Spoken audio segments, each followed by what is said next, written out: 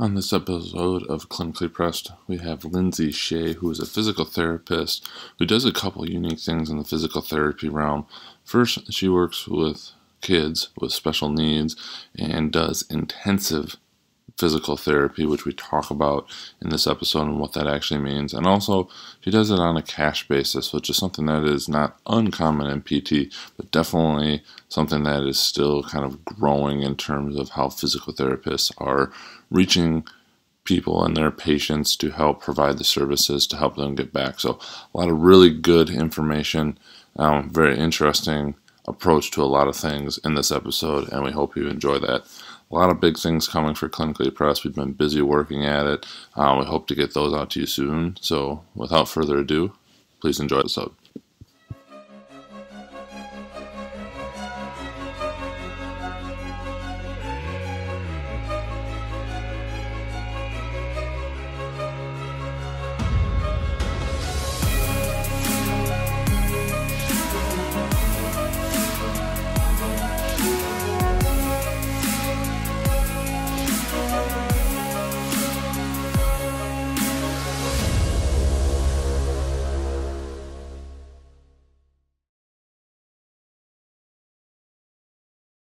Welcome to this episode of Clinically Pressed. We are on with Lindsay Shea, who is a physical therapist in the Coulee region in Wisconsin. For people that aren't local, I'm hearing that, but in La Crescent, Minnesota. We connected a long time ago trying to get this set up. Lindsay actually reached out, so we looked in and saw some very cool things that she was doing as a physical therapist. Which is what we're going to talk about today. We've been trying to make this happen, but it seems like every time we were set, more often than not, I had something come up, but life just kind of, life happens. Yes, exactly. And so now we're finally here, got the recording going. So I'm really looking forward to doing this. You've done a lot of interesting things with being a school-based physical therapist, owning your own physical therapy company, which I'm excited to hear more about. And with that, kind of having a specialized niche, if you will, I don't know if that's the best way to say it, within physical therapy, which I think is also kind of cool, and just looking at some of the different things. But before we get into all of that, I just want to turn it over to you to fill in a little bit of your background, and then we'll start getting into some of the questions.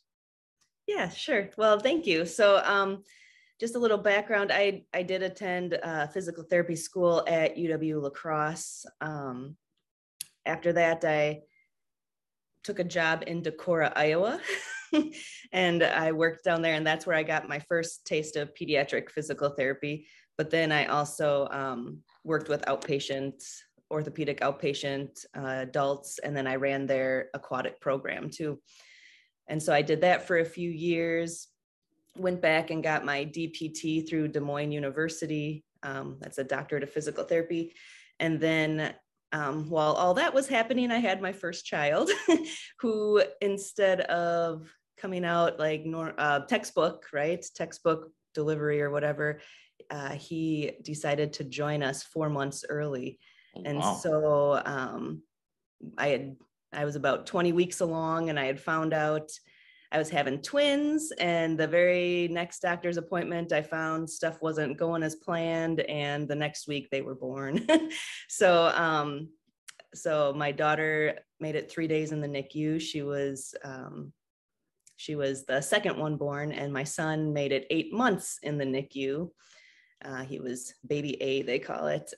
And so because of that, I stayed up in Rochester, and we lived at the Ronald McDonald House, and I wasn't worrying about work at that time. And of course, after about 4 months, they can't hold your job forever. So when he finally got discharged from the NICU, I came home, and that's when I got into the Birth to 3 program in Minnesota, and I started doing physical therapy. I was only working twice a week because he had a lot of medical needs, so I couldn't go back full time.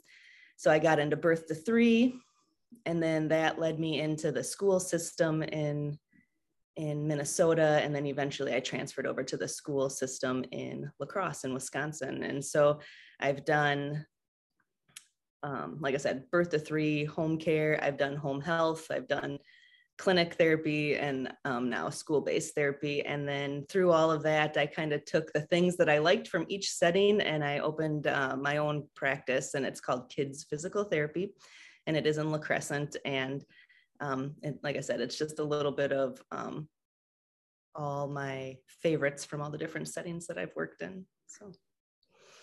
Well, thank you for that background. Didn't obviously know all of that story, so thank you for sharing. Kind of focusing on the kids' physical therapy, could you just kind of give an overview of A, why you wanted to start it, and B, kind of what it is and who it serves? Mm-hmm. Yeah, so the idea started even before I had children, because when I was working down in Decorah, Iowa, one of the things that I did while I was there in terms of pediatrics was an intensive program. And the two pediatric physical therapists I worked with at that time were amazing. And they taught me so much. They were great mentors. And so I really liked the intensive piece of it, because I also did the traditional pediatric physical therapy there. And then we did the intensives. And with the traditional pediatric therapy, usually you're seeing kids one time a week for their whole life.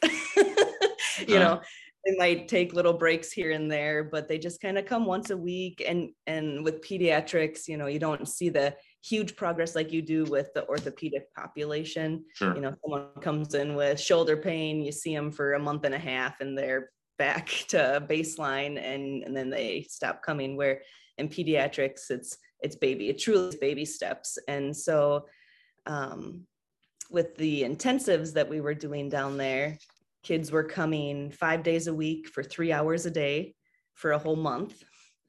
And you would see bigger baby steps, if that makes sense. You'd see more progress, you'd see more growth and more strength. And I just really liked that model of therapy. And so after seeing that and then going into the clinic and the school-based setting, again, it's a different mindset. And so, for example, in the schools, because I'm currently still working in the schools in La Crosse, it's more based around participation and function and getting from point A to point B in school. So it's not necessarily working on, I mean, it is working on progressing strength and all that stuff, but it's a different thing because it all has to be tied to education.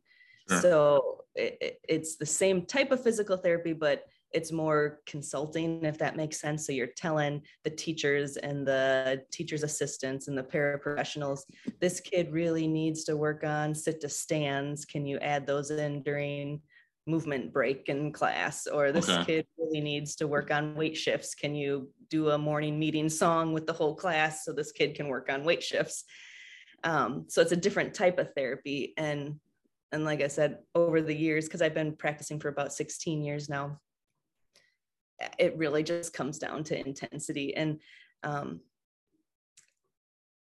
one of the things that has really gotten me is, like, you look at, I use this example with my parents all the time.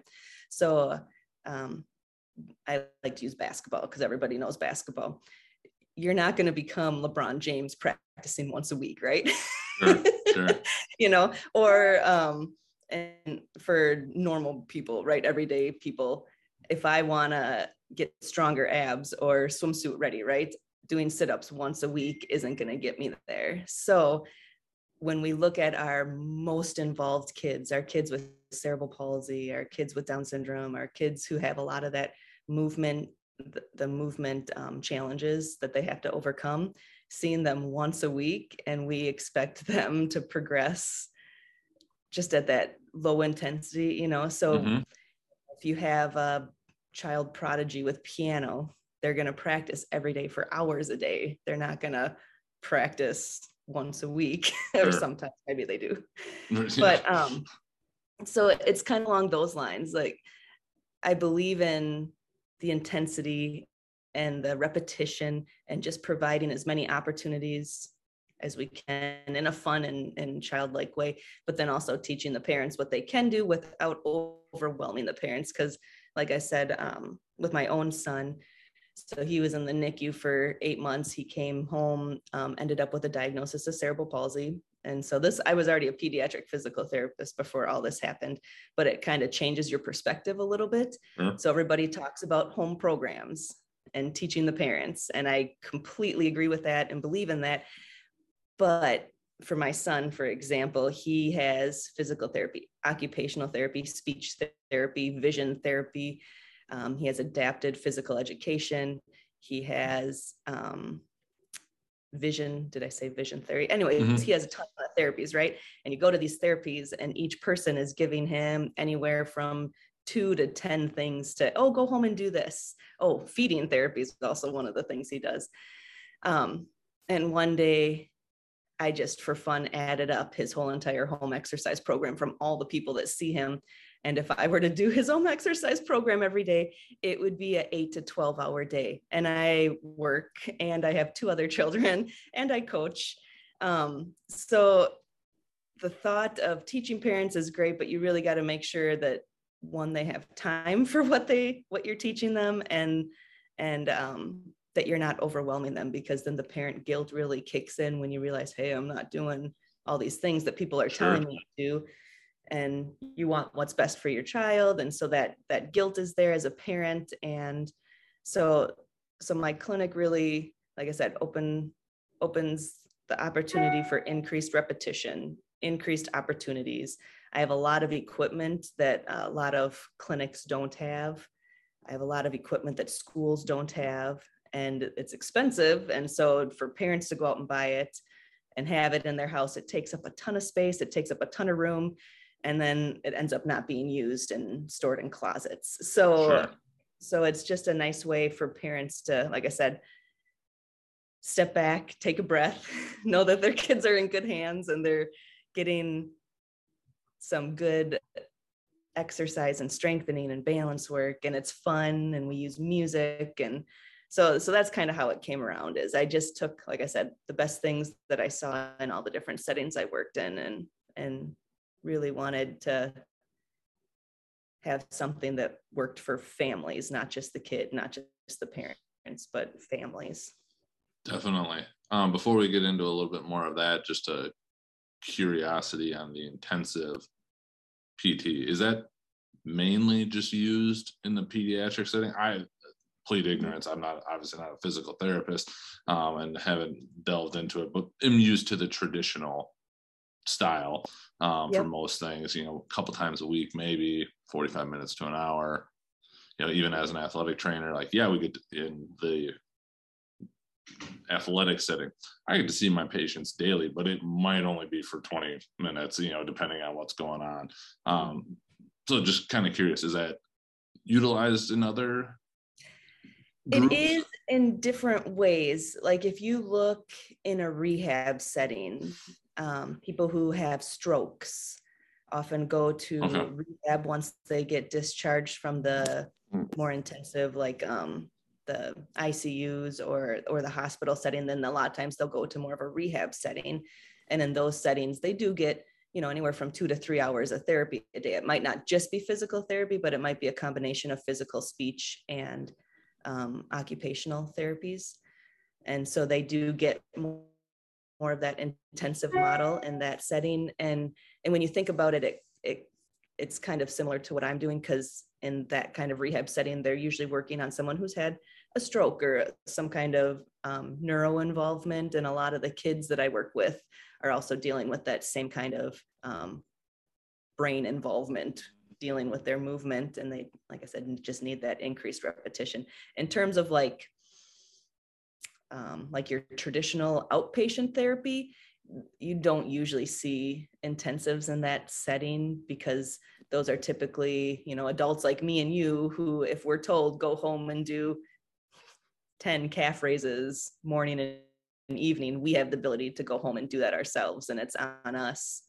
And we don't have to rely on someone else having it or having to do it for us or having to help us with it, And so you don't usually see that in a traditional physical therapy setting. Sometimes you might see someone 3 times a week, say after an ACL tear or something, or a sports injury with an athlete. But the intensives are usually left more for pediatrics, and then in that rehab setting with more of the neuro type physical therapy. Definitely. Thanks for just expanding on that.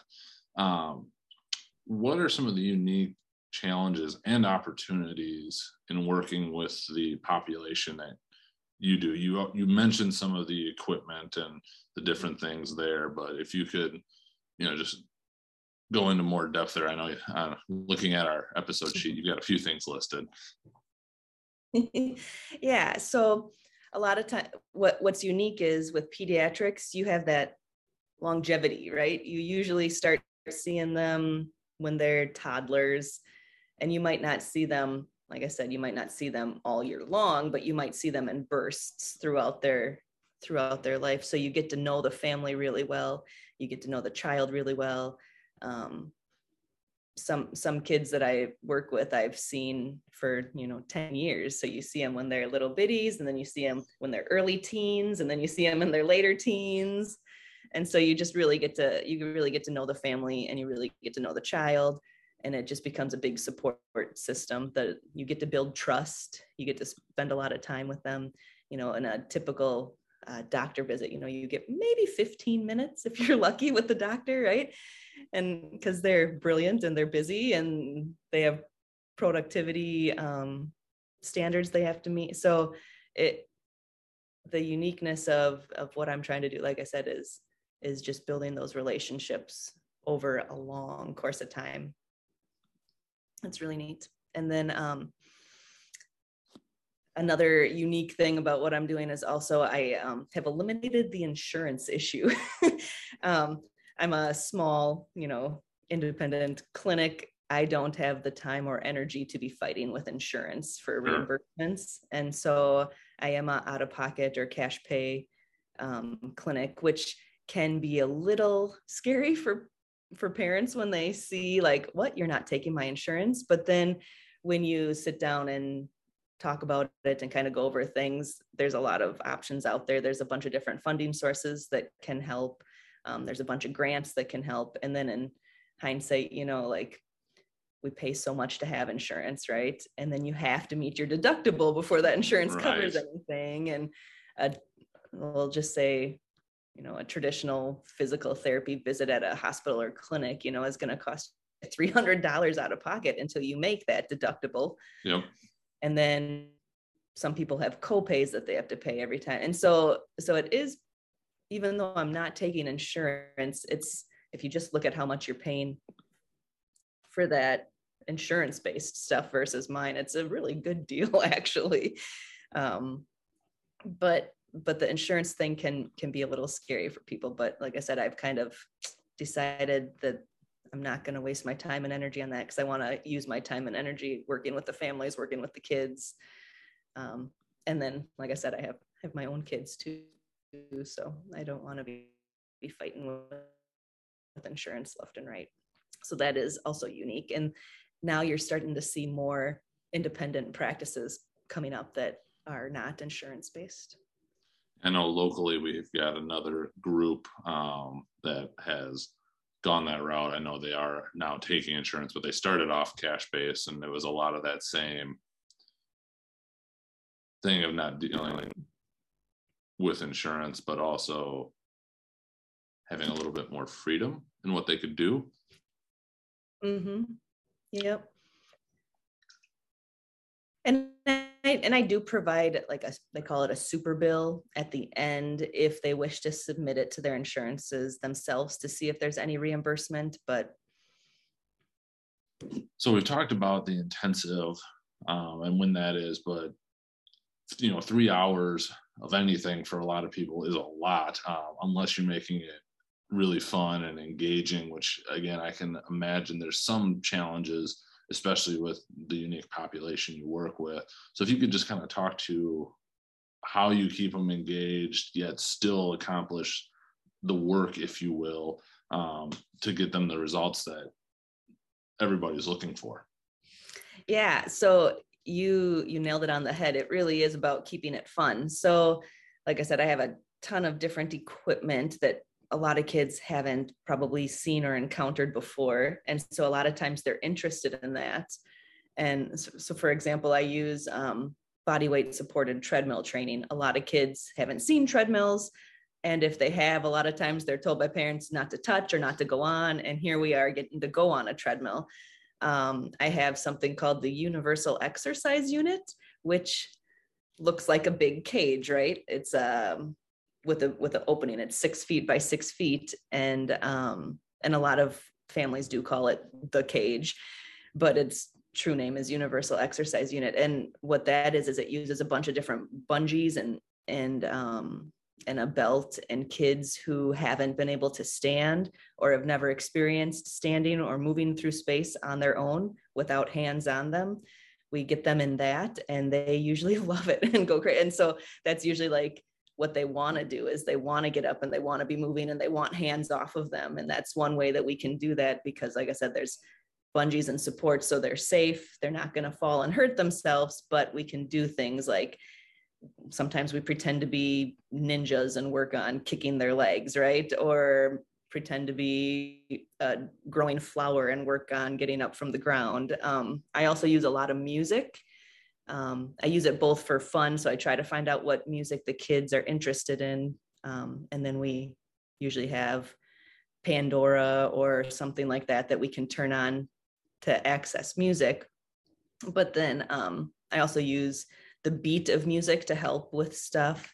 And a lot of times that'll help kids who are kind of stuck with something, if you get them listening to music and on a beat. And then, like I said, I just have a ton of toys. So I can pretty much grab any toy. Like I said, I have 3 kids of my own, and my son, who has cerebral palsy, when he was little, he really enjoyed the light up toys and the toys with music. So I pretty much own every single one of those, because those were the toys he liked. So we got them, other people got them for him. And so I have tons of toys. We make it really fun. And then we do take little breaks. I call them breaks, but really I'm always looking for something with those breaks. So let's say if a kid's taking a water break or a quick snack break, we do it in a long sit position. So we're stretching their hamstrings, and maybe I put them up on a wedge, so they're working on their pelvis control and some of their back strengthening with posture.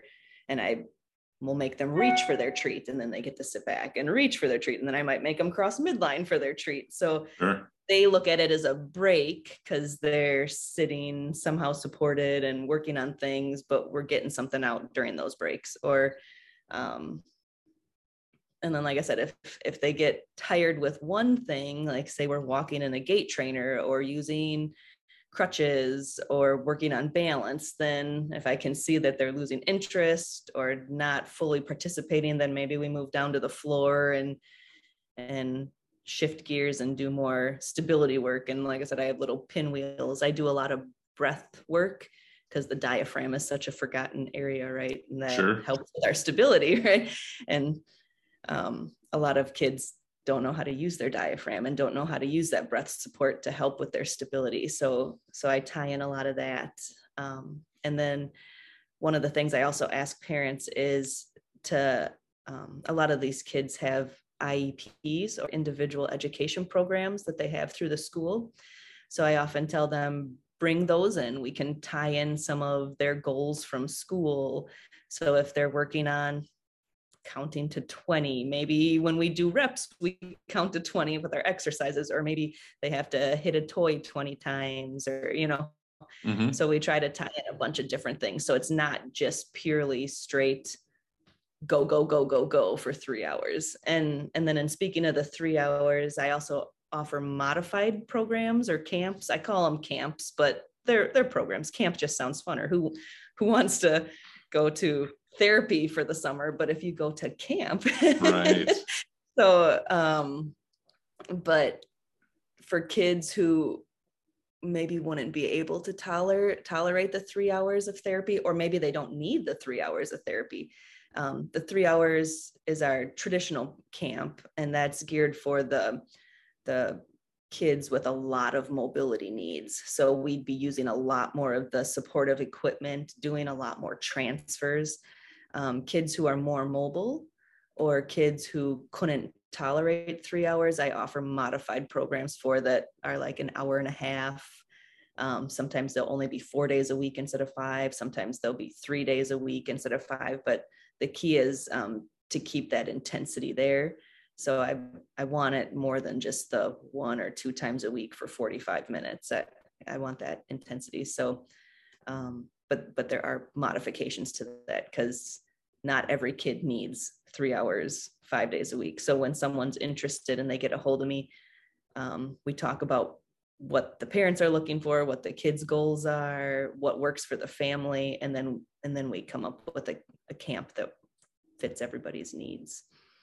That's awesome. And the attention to detail, to always be getting something out of it, and always having a why for it, I think is fantastic. And because that makes it, much easier to explain to parents that, yes, we are doing this, but we're literally just not sitting there taking a break. Like there's all of this, and that can be eye-opening. I'm sure things that can then be implemented at home that people may not have thought of. So thanks for sharing all those ideas. Yeah. Anything else before we jump into the clinically pressed questions? I think that's pretty much kids physical therapy in a nutshell. Sounds good. As we're getting a little lag again. Yeah, I just noticed that too. We'll just give this one a second. There. Okay, see if it passes. Mm-hmm. Well, if you closed all your tabs, maybe I need to close my tabs. It could be the internet I'm on too.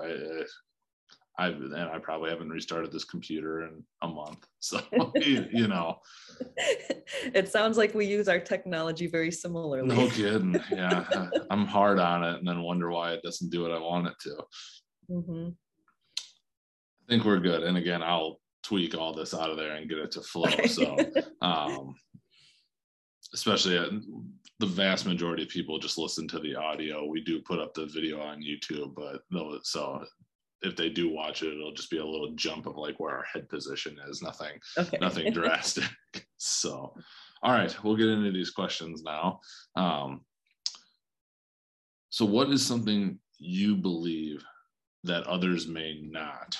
And that can be related to just life in general or kind of, your work as a physical therapist. Mm-hmm. Well, if you're talking about my work as a physical therapist and as a parent, since I get to see what both worlds are like, I do believe parents know their kids the best, even if they don't feel like they do.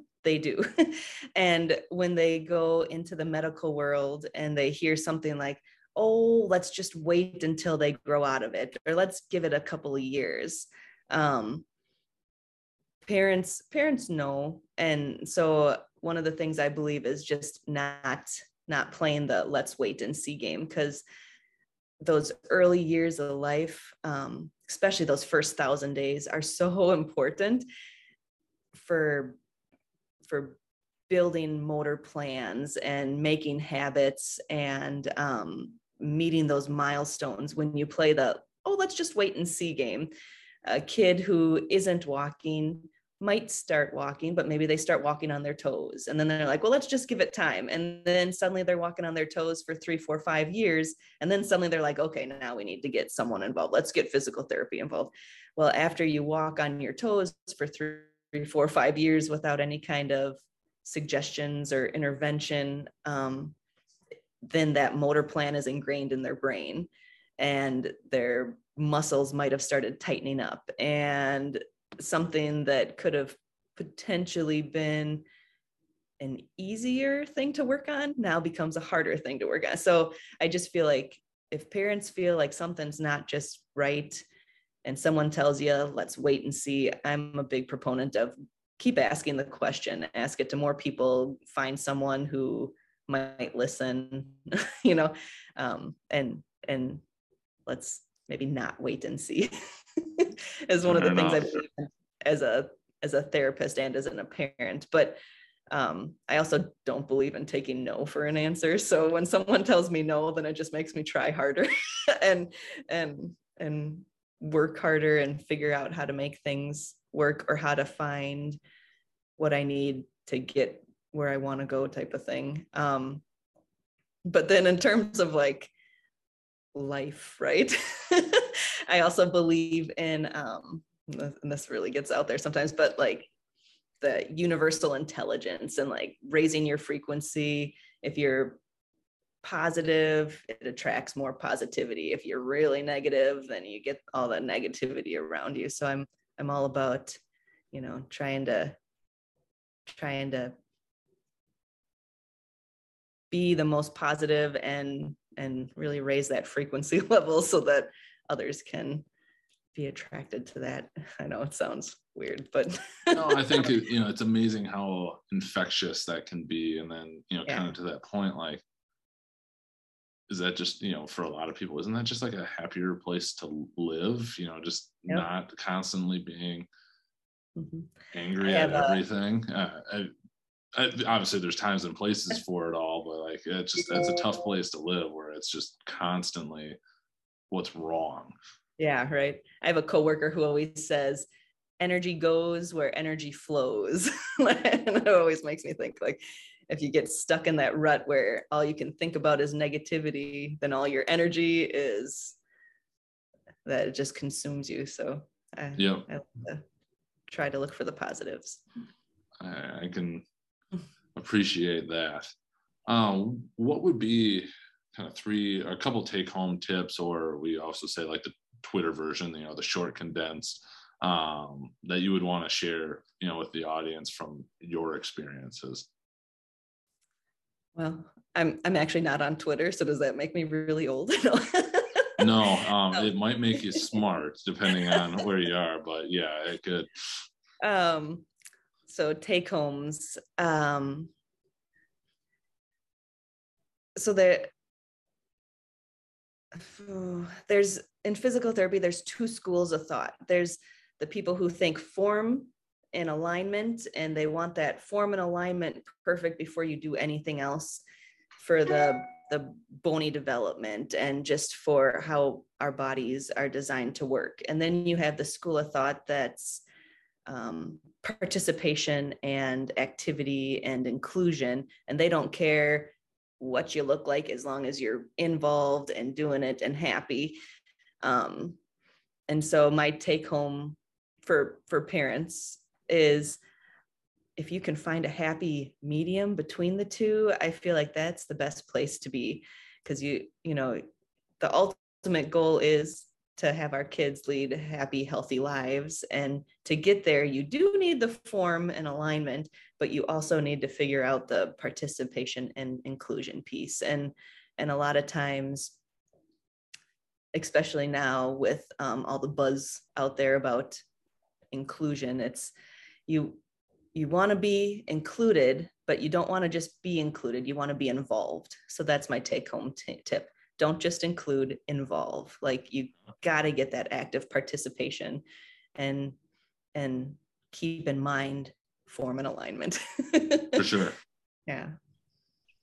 I feel like that's like the bell curve of everything. Like, it's hard to go to one extreme or the other, because the vast majority is going to be in that, that middle 2/3. And yes, there's a time and a place for the other, but it just seems the more with anything, it just seems to fit. Yep. Most influential, and we use fitness in quotes kind of loosely, purchase for under $100, or kind of in that general ballpark. Yes. I love, I call them peanut balls, because they look, it's like the yoga ball or the therapy ball that everybody's familiar with, but it kind of has that peanut shape. Yep. I believe they're called physio rolls sometimes. Okay.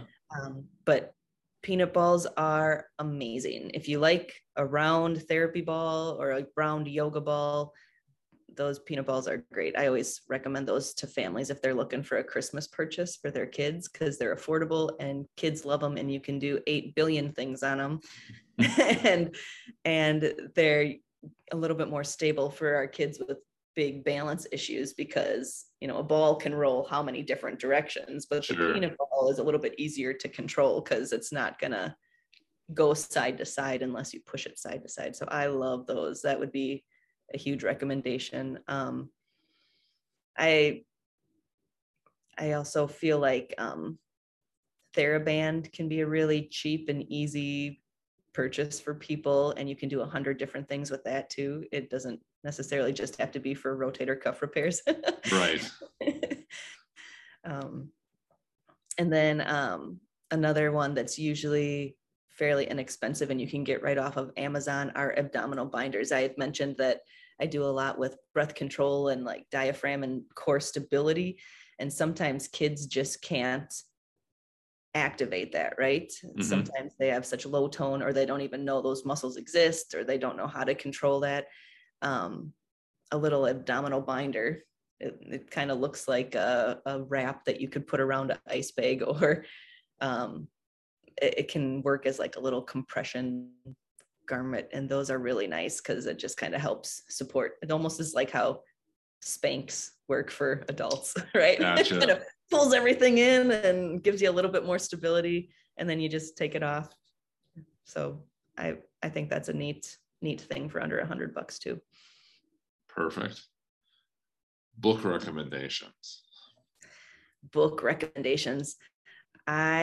So because life happens, don't always have time to sit and read books, right? But because of my job in the schools, I do a ton of driving.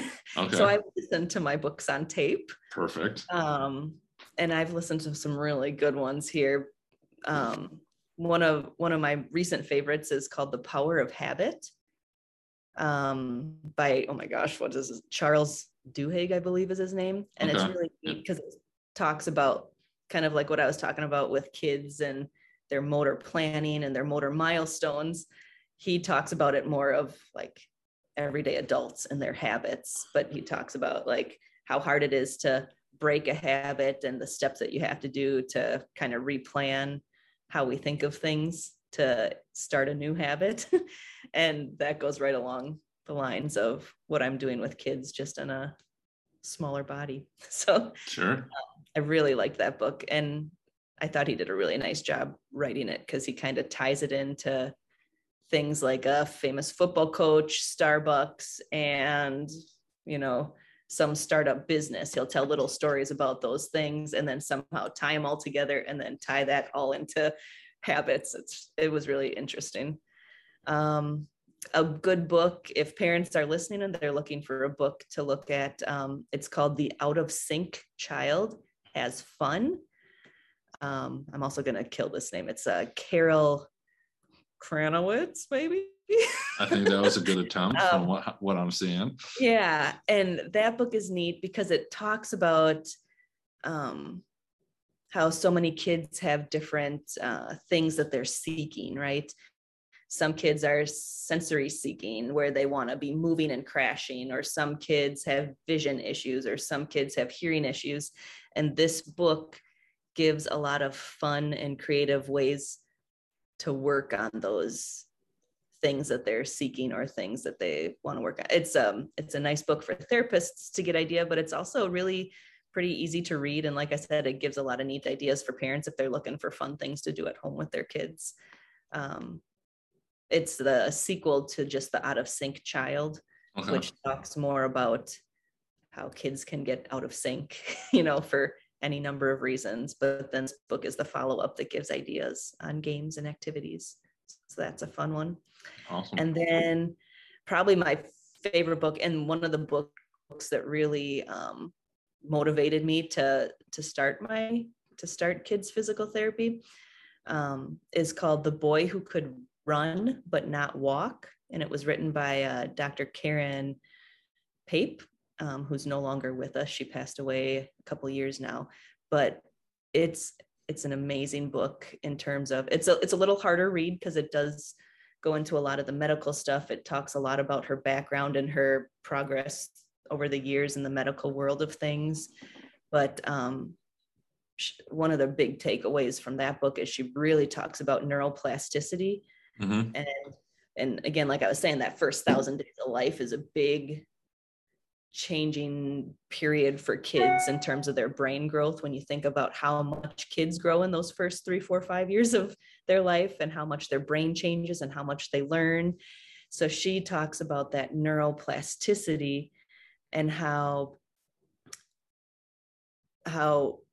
we can work on creating change in the brain even after that first, major growth that we have. And she also talks about it like in the teen years, when kids are going through puberty is another time where that neuroplasticity is really moldable, so to speak. Like you can really make a lot of change there.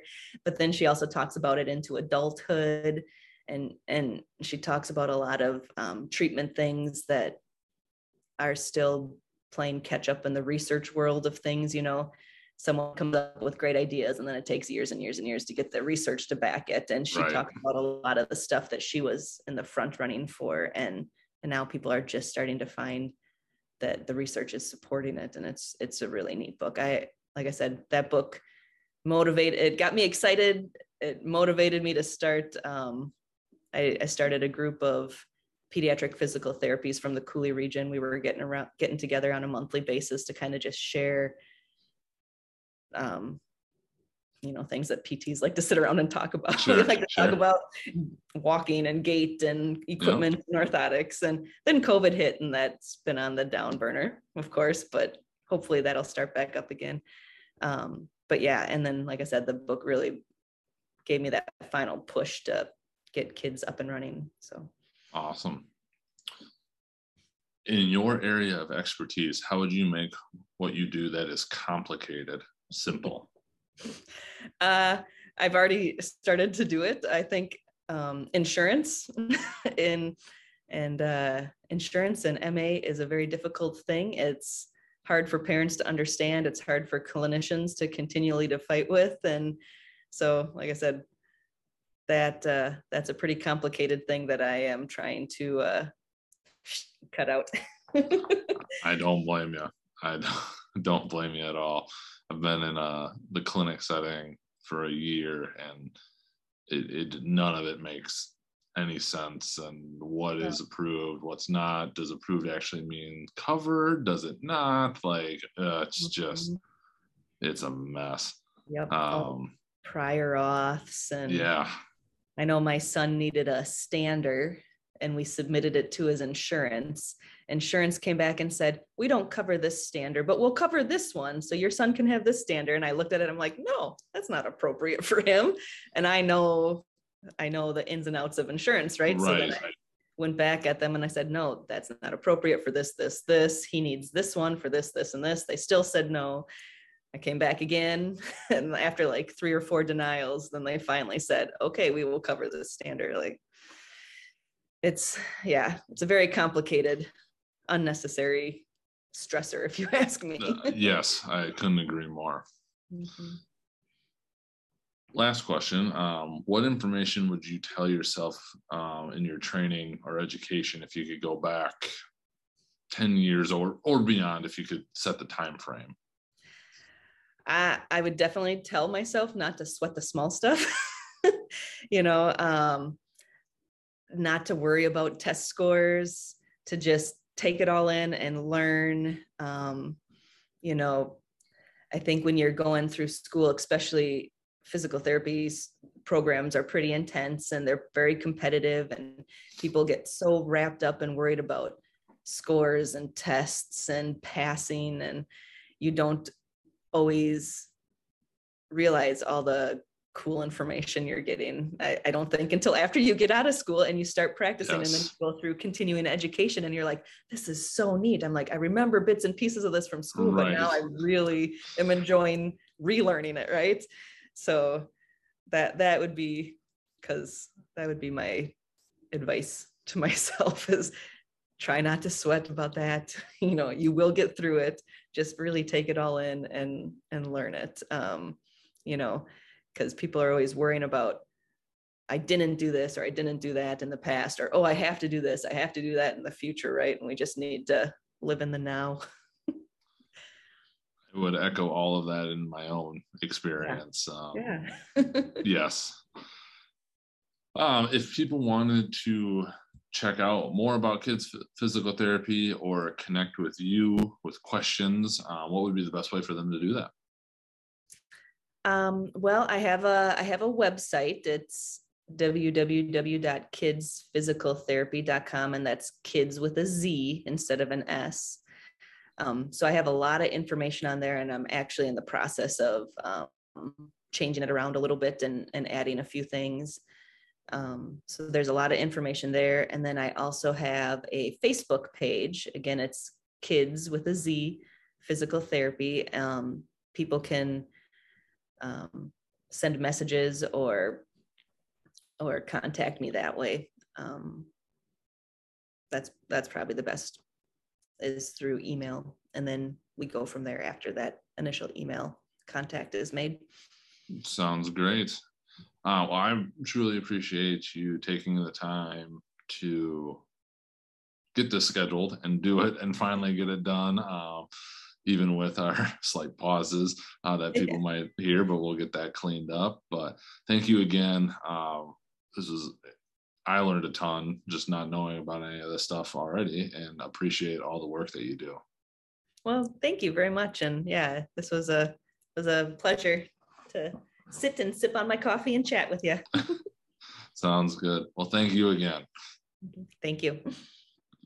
Thank you for listening to this episode of Clinically Pressed. We really hope you enjoyed it. We're looking forward to all the new things we have coming out. We're going to be getting new content out to you, plus just a lot of other things and resources that we've been putting together in our new attempt to really try and give back and do a lot more for people trying to reach their health, fitness, and wellness goals. So please stay tuned for that. Check out clinicallypressed.com. We've expanded our exercise library, so check out our YouTube channel. There's over 170 exercises on there now. No long intros, no just rambling on. So please check those out, and we'll catch you on the next episode.